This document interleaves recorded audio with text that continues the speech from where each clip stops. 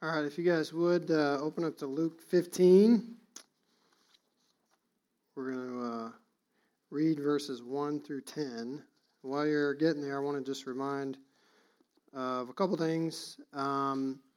Be in prayer for tonight. We're having a meeting here at the church tonight with some international students, the SIT ministry. So there'll be a lot of people from different cultures and who are not believers here, and the gospel will be shared kind of along with the traditions of Halloween. So be praying for that time. And then 2 weeks from now, Sunday the 12th, we have a family meeting, which is our one of our bigger meetings that we have from 4:30 to 7:30, and we'll be going over the proposed budget for 2018 and putting forward Gladman as an elder. So it'll be an important meeting. So make sure you've got that blocked out to be here. So I'm going to read all 10 verses, and then we're going to talk through what the Lord has to say to us here. So picking up in verse 1, this is the parable of the lost sheep. Now the tax collectors and sinners were all drawing near to him being Jesus, and the Pharisees and scribes grumbled, saying, "This man receives sinners, and he eats with them." So he told them this parable. "What man of you, having 100 sheep, if he has lost one of them, does not leave the 99 in the open country and go after the one that is lost until he finds it? And when he has found it, he lays it on his shoulders, rejoicing. And when he comes home, he calls together his friends and his neighbors, saying to them, 'Rejoice with me, for I have found my sheep that was lost.' Just so, I tell you, there is more joy in heaven over one sinner who repents than over 99 righteous persons who need no repentance. Or what woman, having 10 silver coins, if she loses one coin, does not light a lamp and sweep the house and seek diligently until she finds it? And when she finds it, she calls together her friends and neighbors, saying, 'Rejoice with me, for I have found the coin that I had lost.' Just so, I tell you, there is joy before the angels of God over one sinner who repents." Let's pray. Jesus, I thank you for this time this morning. I thank you for your word. I thank you, Lord, that you save sinners. Thank you that you seek those who are lost, that you don't, when we show up, check and say, "Nope, not good enough, come back, try again." That we are running from you. We have our backs to you, and you come and you chase us down, and you put us on your shoulders, and you bring us into your family, and you have joy enough to have a party over adopting a new member into your family. So I pray this morning, Lord, that the text will come alive. Pray, Lord, as I am weak and broken and full of sin and mess, that you will speak through me, that you will be glorified. And I pray, Lord, that this time would be fruitful. And I just thank you for this body. Thank you for those that are here that are regular attenders, members that have encouraged me so much through the years, prayed for me, spoken life into my life. Thank you for visitors, Lord. We know that you are sovereignly working in all of our lives, Lord, in ways that we can't even begin to comprehend, much less see. So I pray this time this morning, Lord, would be glorifying to you, would be fruitful. In your name, amen. So this is Luke 15. If you're new with us, we started in Luke 1, and we've just been going verse by verse, chapter by chapter. We're in Luke 15. Lord willing, if all goes according to plan, we'll probably finish Luke at Easter with the Passion kind of at the end of the book. So we're in Luke 15, and this is one of the most famous passages in all the Bible. So next week, we're going to hear the second half of this chapter, and it's on the prodigal son, which is one of the most famous stories in all the Bible. I mean, people who aren't even Christians know the story of the prodigal son. It's in part of our common language. You'll hear people say things like, the prodigal son has returned, similar to what they'll say, he's as mean as a snake or busy as a bee. It's just kind of this language that's incorporated in our society. And so when you say the prodigal son has returned, everybody knows you mean a wayward person has come back. And so Jesus is giving us 3 stories here, 2 where he's seeking something that's lost, and then 1 where he's welcoming back somebody who's been lost, and a father welcomes the son back into his family. And we're meant to see here Jesus issues this as a strong rebuke to the Pharisees who thought that getting to God was all about rule keeping and doing the right things and excluding people. And so I think it's fitting that we're studying this chapter in light of Tuesday. So Tuesday is October 31st. It's Halloween, so all of you, I'm sure, will be dressed up as superheroes and Star Wars and princesses, Pastor Travis, and, all kinds of things. But it's also the 500th anniversary of Martin Luther nailing his 95 Theses on the Castle Church in Wittenberg, Germany, which is viewed widely as the start of the Reformation. So this is a historic anniversary of sorts where the whole course of Christian history changed by kind of this beginning of Martin Luther. Now, God was working in some of his contemporaries as well. It wasn't him solely, but he's viewed as kind of the father of the Reformation, of starting the conversation. And I think it's really fitting that we're studying that because a big part of what was recovered from the Reformation was the priesthood of every believer and how important all people are to God and not just the clergy. So before the Reformation, there were really viewed as two orders of society. Normal people and then a higher order are the true servants of God. So the priests and the clergy were viewed as more important, more precious in God's sight. And Luther really challenged a lot of these beliefs and helped restore through a lot of his teaching and writing. Certainly John Calvin, there were others that contributed to this, the priesthood of the believer and the importance of every occupation. And so Luther's famous for saying that the dairymaid, which was not a high position in that time, because you're spending your day underneath a cow milking, right? They didn't have automatic milkers then. They had actual people that you hired to milk. So the dairymaid can milk cows to the glory of God. So Luther is pushing this idea that you don't have to go through a priest or through a pastor to get to God. That's not your main avenue. That what the work of Christ opened up God's heart to all people. And so there was this big idea where you had to go through, everything ran through the church or ran through a priest, and that was the only way that you could get to God. And so in fact, a lot of people leading up to the Reformation, and even after the Reformation for a while, thought the most holy thing that you could do was withdraw yourself from society and live a silent life in a monastery, spending all your time thinking about the Lord. That was viewed as the most holy thing that you could do. And Luther, who was a former monk, rejected that idea. And the woman that he married was a former nun, rejected that idea that that's not how we serve the Lord, but we need to engage society with the gospel, that God wants to seek and save the lost, and he wants to use all of his people to do that. And so these two passages, I think it's fitting how God sovereignly ordained that this is what we're studying in light of the Reformation, and then on the tail end of the Reformation, we'll study the prodigal son. Because God does seek and save the lost, and he uses his children to do that. So in Luke 15, again, we looked at 2 today, we'll look at 1 next week. We get 3 stories of God seeking and saving things that are lost. And so, you may feel like you're trapped in life and that you're beyond kind of rescue or beyond hope, or that God can't get to you. But God will seek you. He will chase you down. He will rescue you as his son. That's what we're meant to see here, is that he's a God that pursues. He's not a God that's aloof or a God that is cold or distant, but he's a God that adopts us into his family. And so that should provide us great hope as we're looking through this text. So I want to give you an outline for today. We're going to hit 3 things. We're going to talk about the parable of the lost sheep in detail. We're going to talk about the parable of the lost coin. And then I want to make sure we hit 3 takeaways from these parables and what God wants us to see. So in verse 1, it opens with kind of setting the scene. Now, the tax collectors and sinners were all drawing near to him. So him is Jesus. So these tax collectors and sinners, they wanted to be near Jesus. They wanted to be with Jesus. And these people were viewed as the biggest sinners in society. Okay, so these were viewed as people of low moral character, people of kind of low position. or, people that you didn't want to be associated with.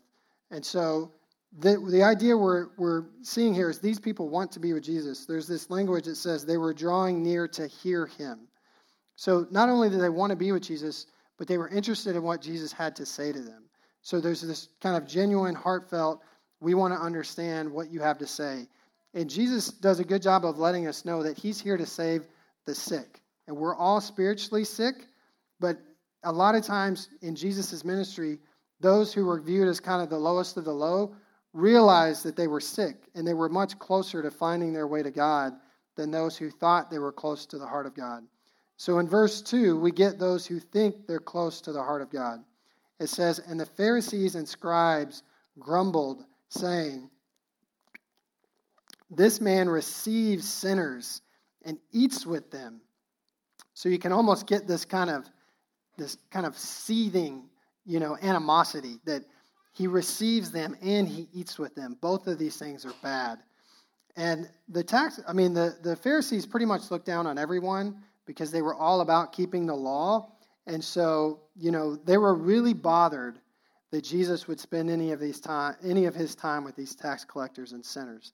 And just to set the stage, the tax collectors, we've talked about this in Luke, these people were people of wealth and position, but they were hated. They were despised by everybody. And it's not just because they collected taxes. I mean, people I think throughout history, nobody has enjoyed paying taxes. Even today, people are averse to paying taxes. Nobody's excited when you get a letter from the IRS. Or when you get to file your taxes, it's not like everybody really looks forward to tax day. So there's a kind of a natural aversion to wanting to pay taxes anyway, but it's especially here because there's some patriotism involved. So the Jewish people viewed themselves as a sovereign nation, and they hated that the Romans were ruling over them. And so the tax collectors were viewed as traitors because they were not only collecting taxes, but they were collecting taxes from Jewish people and then passing it along to the Roman Empire, which Jewish people viewed as enemies. They hated them. So imagine today, America as a sovereign nation, if we were to be invaded, say by a country like Russia, and they were to take over, Alex is smiling, if they were to take over, or Belarus, if they were to take over, and now we're all living under their rule, and then there are people who are quick to volunteer that are like, oh yeah, I'll take a position in the new empire so I can promote myself and better, give myself a position of prestige and power and money. They would be hard to love those people because they would be selling out the rest of us so that they could selfishly have a good position in this new kingdom. And so it would be hard to not feel like, hey, you've betrayed your countrymen here just for your own good. So the tax collectors were hated for that reason because there was a lot of Jewish patriotism, but they were also hated because they were viewed as thieves. And it's commonly known in that time that tax collectors would go around and they would collect whatever the given rate of taxes was plus extra. And so they would give what Rome demanded to Rome, and they would keep the extra for themselves. That's how they became wealthy. That's how they were able to build their positions of power. And so people knew this. So nobody could really challenge them because their position of power, but people hated them for this reason because they knew part of the reason they were rich is they were robbing and extorting their fellow countrymen. And so we see this in the story of Zacchaeus. Right after Zacchaeus breaks and he confesses faith in Jesus and he realizes some of the terrible things that he's done, the Holy Spirit working in his heart, he wants to basically make amends. And so he tells Jesus, look, if anybody I've stolen from, I'll repay them 4 times what I took.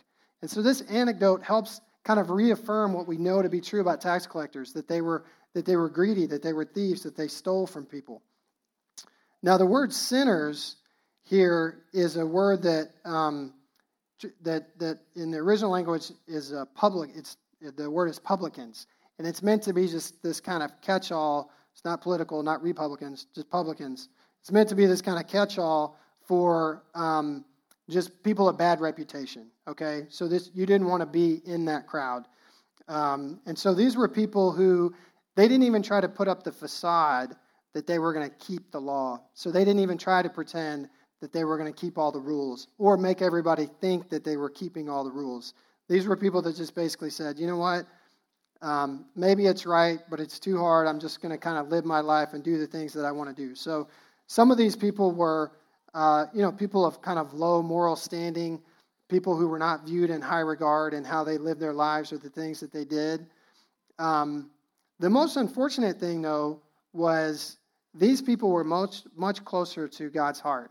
So they were much closer to realizing that their lives were poisoned by sin and that it was leading them to death. And they were much closer to realizing how sick they were. And the Pharisees here, they think they have the moral high ground on Jesus, which is why you see them say, this man receives sinners and he even eats with them.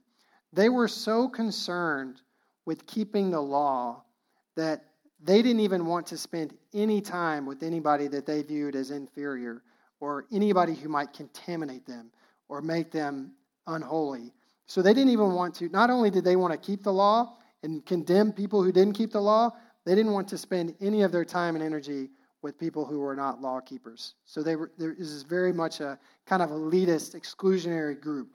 And so they thought they were much closer to God's heart than these tax collectors and sinners. They thought they were on God's mission. And unfortunately, they were so far off that not only did they realize God's heart is to seek and save those who are lost, to seek and save those who are sick, they didn't even realize the one who was there, who was going to provide the redemption, was standing right in front of them. And so instead of realizing who he was and realizing the power of what he was about to do to transform all of humanity by opening salvation to everyone, they heap condemnation on him. They cannot be further. They think they're working in the name of God, and they cannot be further from the heart of God. And so they want to distance themselves from these big sinners. And they're so blind they can't even see their own hypocrisy. That they can't keep the rules, but they think they can keep the rules. And these other people they view who can't keep the rules, they think are way outside of God's circle. And God is about to bring redemption. So Jesus did what he often does in verses 3 and 4. He tells a parable. So he starts, it says, and he told them this parable, basically his story. So Jesus is about to make a big point. So he's going to tell them a couple stories to do this. And so he wants to illustrate this crucial point that they're missing, and he uses the shepherd imagery. And this would have been very common imagery. People would have been used to walking through the countryside from town to town or house to house and seeing kind of shepherds out with their sheep. So this is a pretty familiar, story to them in that time, much more so than maybe it is to us. I've never seen a shepherd with his sheep.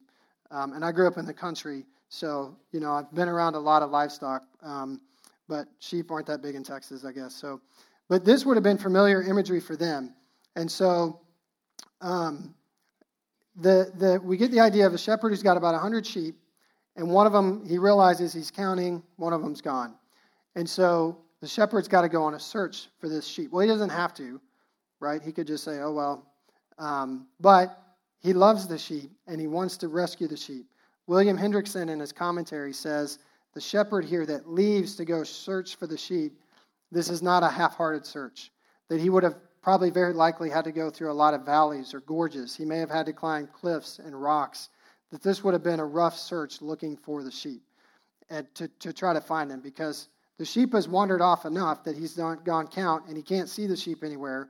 So he's going to have to leave the open country and go, wherever he's going to have to go, ravines or forests, to try to find this lost sheep. And so he's looking intensely for this sheep.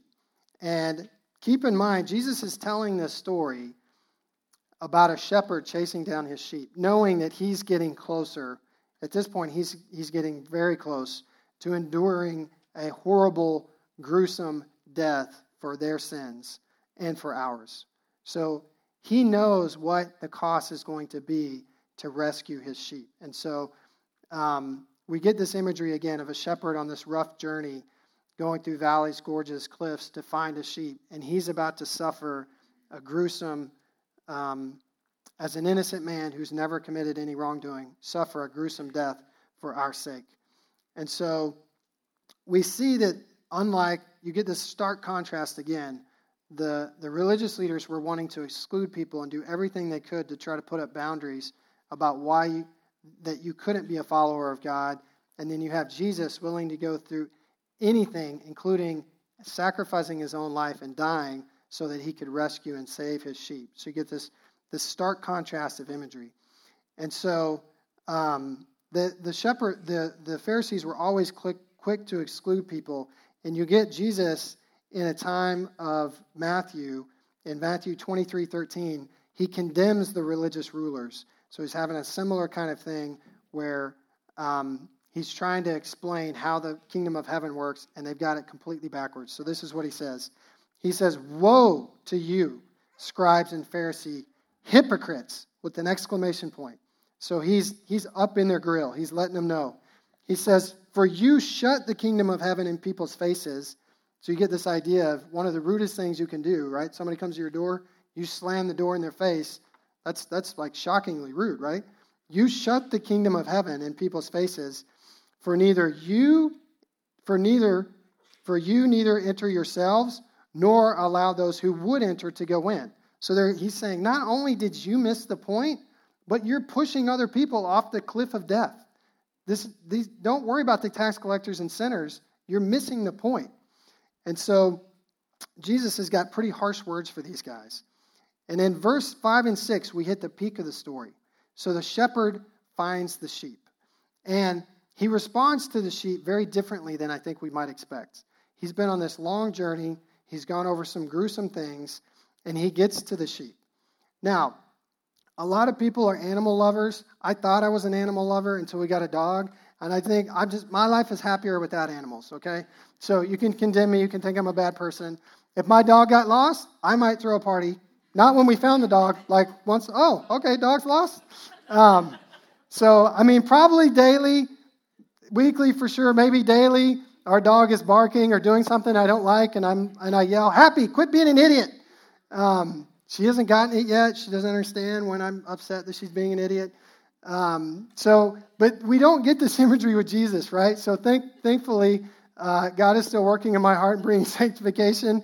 We get the full picture of Jesus here. So he comes and he finds this sheep, okay? And he rejoices over the sheep because he loves the sheep. Now keep in mind, sheep, animals in general, livestock in general that are outside and together all the time, they're pretty gross and nasty and stinky. So they may look cute on commercials, the Chick-fil-A cows, whatever. Evie, my youngest daughter, has this little lammy. Of all of her stuffies, lammy is her favorite. We're actually on lammy 4 because one lammy got thrown up on. One lammy, I think, finally started to unravel. One lammy got chalk all over it that we couldn't get out. So we're on lammy 4.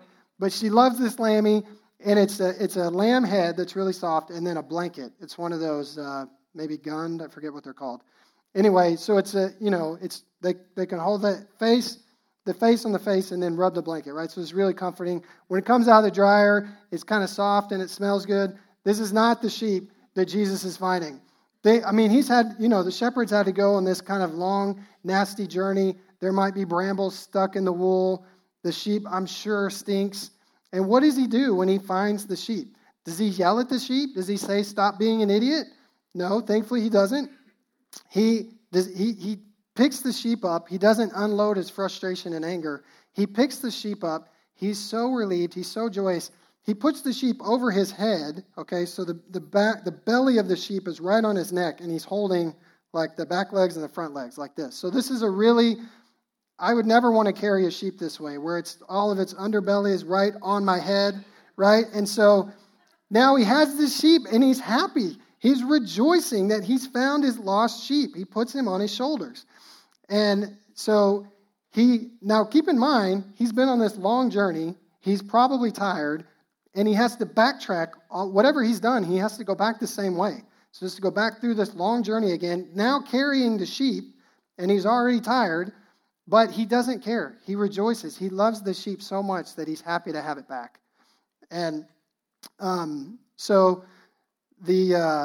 when he gets back, in fact, it says, picking up in verse 6, and when he comes home, he calls together his friends and his neighbors, saying to them, "Rejoice with me, for I have found my sheep that was lost." So what we're meant to see here is there's nothing that we can do. There's nothing, once God, when he chases us down and he rescues us, there's nothing that we can do to separate us from him. So I don't know where you are, but there's no gorge that's too deep. There's no forest that's too dark. God will chase you down. He will rescue you. He will not stand and condemn you. In fact, the only people that we see Jesus condemning are the ones who, in their pride, refuse to call out for salvation. All of those who call to him, regardless, we see those in Scripture who are prostitutes, those who are greedy and swindlers. We see all kinds of people coming to Jesus, and when they call out to him and they repent, he is always merciful to them. He always picks them up and puts them on his shoulders and takes them and rejoices and throws a party at having a new son or daughter in his kingdom.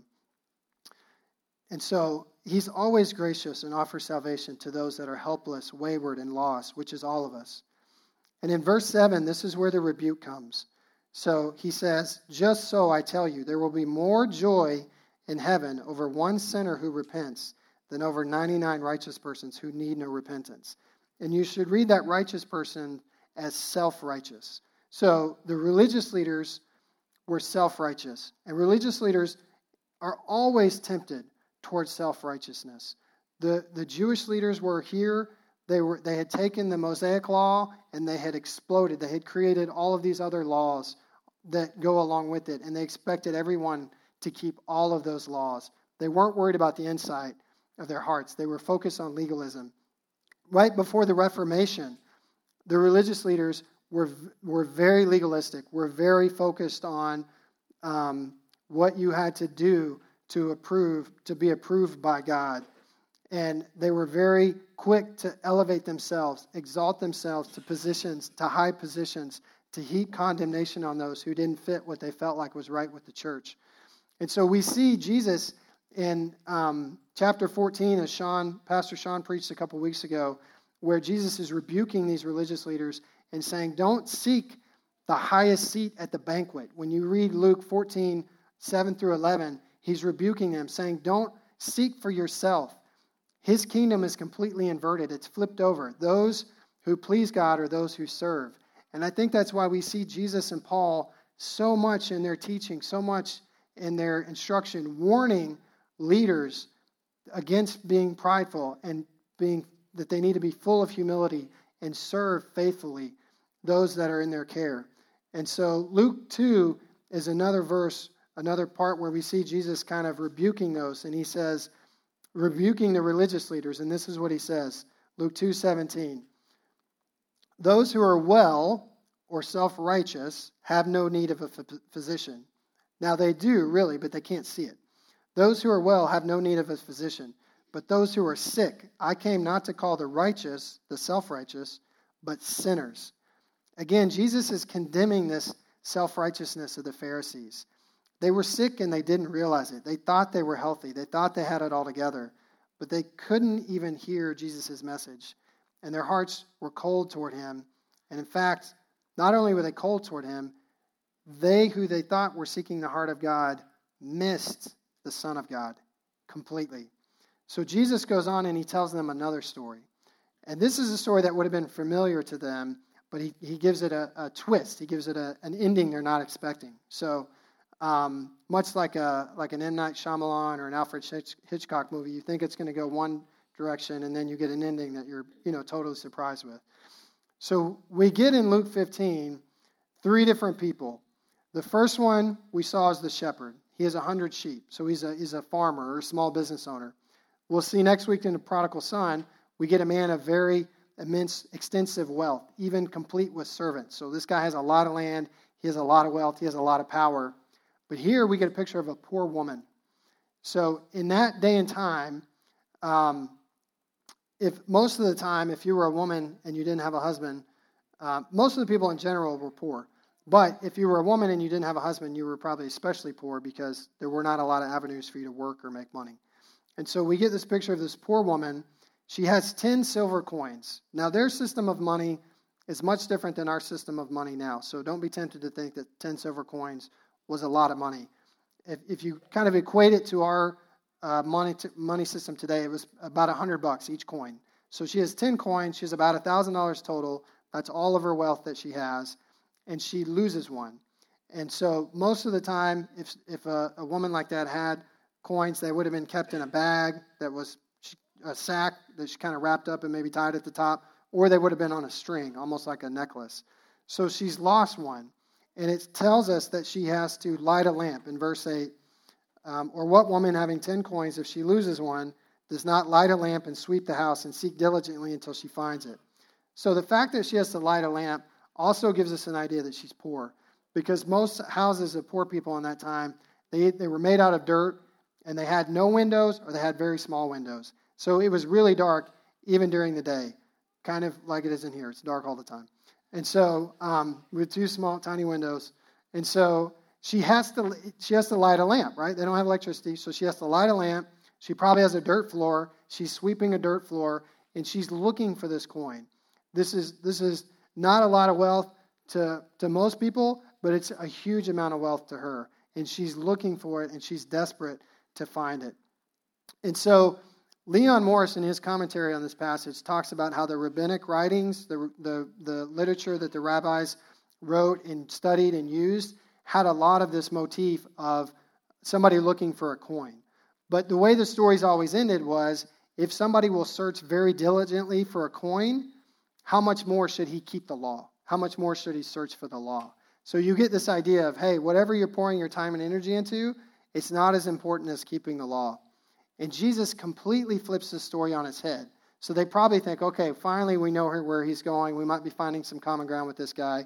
And he comes in and he doesn't say, so use that same energy and seek the law. He says, how much more does God rejoice at finding somebody? So he says, just so. So she calls her friends and neighbors together when she's found the coin, and she says, rejoice with me, for I had found the coin that I lost. So this is all the wealth that she has. She's desperate because she thinks she's lost one out of her 10 coins, and she's so relieved when she finds it that she wants everybody to know and be able to rejoice with her. And so Jesus gives them the shocking answer where he says, just so I tell you, there is joy before the angels of God over one sinner who repents. So they're not expecting this at all. They're not expecting for her to find the coin and then throw a big party over finding the coin. In fact, that would go completely against any kind of story that they would write. But it shows the beauty of who God is, and that he doesn't delight in our ability to try to work our way toward him and to try to earn his favor. David understood this. David, who was called a man after God's own heart. I mean, he had an understanding of how God's heart worked and what he cared for. He tells us in Psalm 51:17, the sacrifices of God are a broken spirit, a broken and contrite heart, O God, you will not despise. So David's saying, if you come to God and you're broken and you know that you have no hope, he will not despise you. He will accept you. If you come and you try to show him your list of accomplishments, he's not impressed because he's perfect and you can never be perfect. And David understood this idea because you have to remember in Psalm 51, he's writing this after he's done the most horrible thing he's ever done in his life. He has slept with another man's wife, he's gotten her pregnant, and then he had the man killed. So David is coming to God and pouring out his heart after committing adultery and murder. He knows there's no law, there's no penance, there's nothing that he can do to earn his way back into God's heart. And so he does the only thing he can do, the only thing any of us can do. He throws himself at God's feet. He confesses and he pleads for repentance and mercy because he knows that's how God accepts us, is by his finished work, not by what we can do for him. And so there are three takeaways that I want to hit on before we leave this passage, because I think there could be three things we could be tempted to misunderstand. The first one is we could be tempted to think that only a few are going to be saved. Because in these three stories, you get 1 out of 100 is rescued, 1 out of 10 is found, and then the prodigal son, you get 1 out of 2. So best case scenario, that's 50-50. One case scenario, it's 1%. So you could be tempted to think, man, most people are not going to find their way into heaven. But Charles Spurgeon, the great fiery preacher, believe that there will be many more in heaven than in hell, and he references a couple. I'm going to read this quote. He says, this is what he has to say about the ratio of people in heaven and hell. The Father's love is not only for a few, but for an exceeding great company, a great multitude which no man can number. So he's pulling from Scripture. A great multitude which no man can number will be found in heaven. I believe there will be more in heaven than in hell. If anyone asks me why I think so, I answer, because Christ in everything is to have preeminence, which I cannot conceive. How could he have preeminence if there are to be more in the dominions of Satan than in paradise? Moreover, I have never read that there is to be in hell a great multitude which no man can number. And so we should remember that Jesus is using these parables to highlight the extent that God will go to save one sinner, but there are hundreds of millions of pre-Christians in the world that God wants to reach with the gospel. And by his grace and his beauty, he wants to use us as a part of that. So we should take these stories and be very encouraged. Not that maybe a few will find Christ, but that God will do whatever he has to do to chase down and rescue sinners, and it will be multitudes. There will be multitudes in heaven. So the second point is that we don't need to become legalists. The longer you're a believer, the longer you're in church, the easier it is to create your own set of rules to keep, to think that you are being holy and pursuing God, and to judge others by that grid. And so God has some very strong warnings for us. I want to read one from the Old Testament, one from the New. God says in Ezekiel 34, 11 through 13a, we get shepherd motif again. For thus says the Lord, behold, I myself will search for my sheep and seek them, and will seek them out.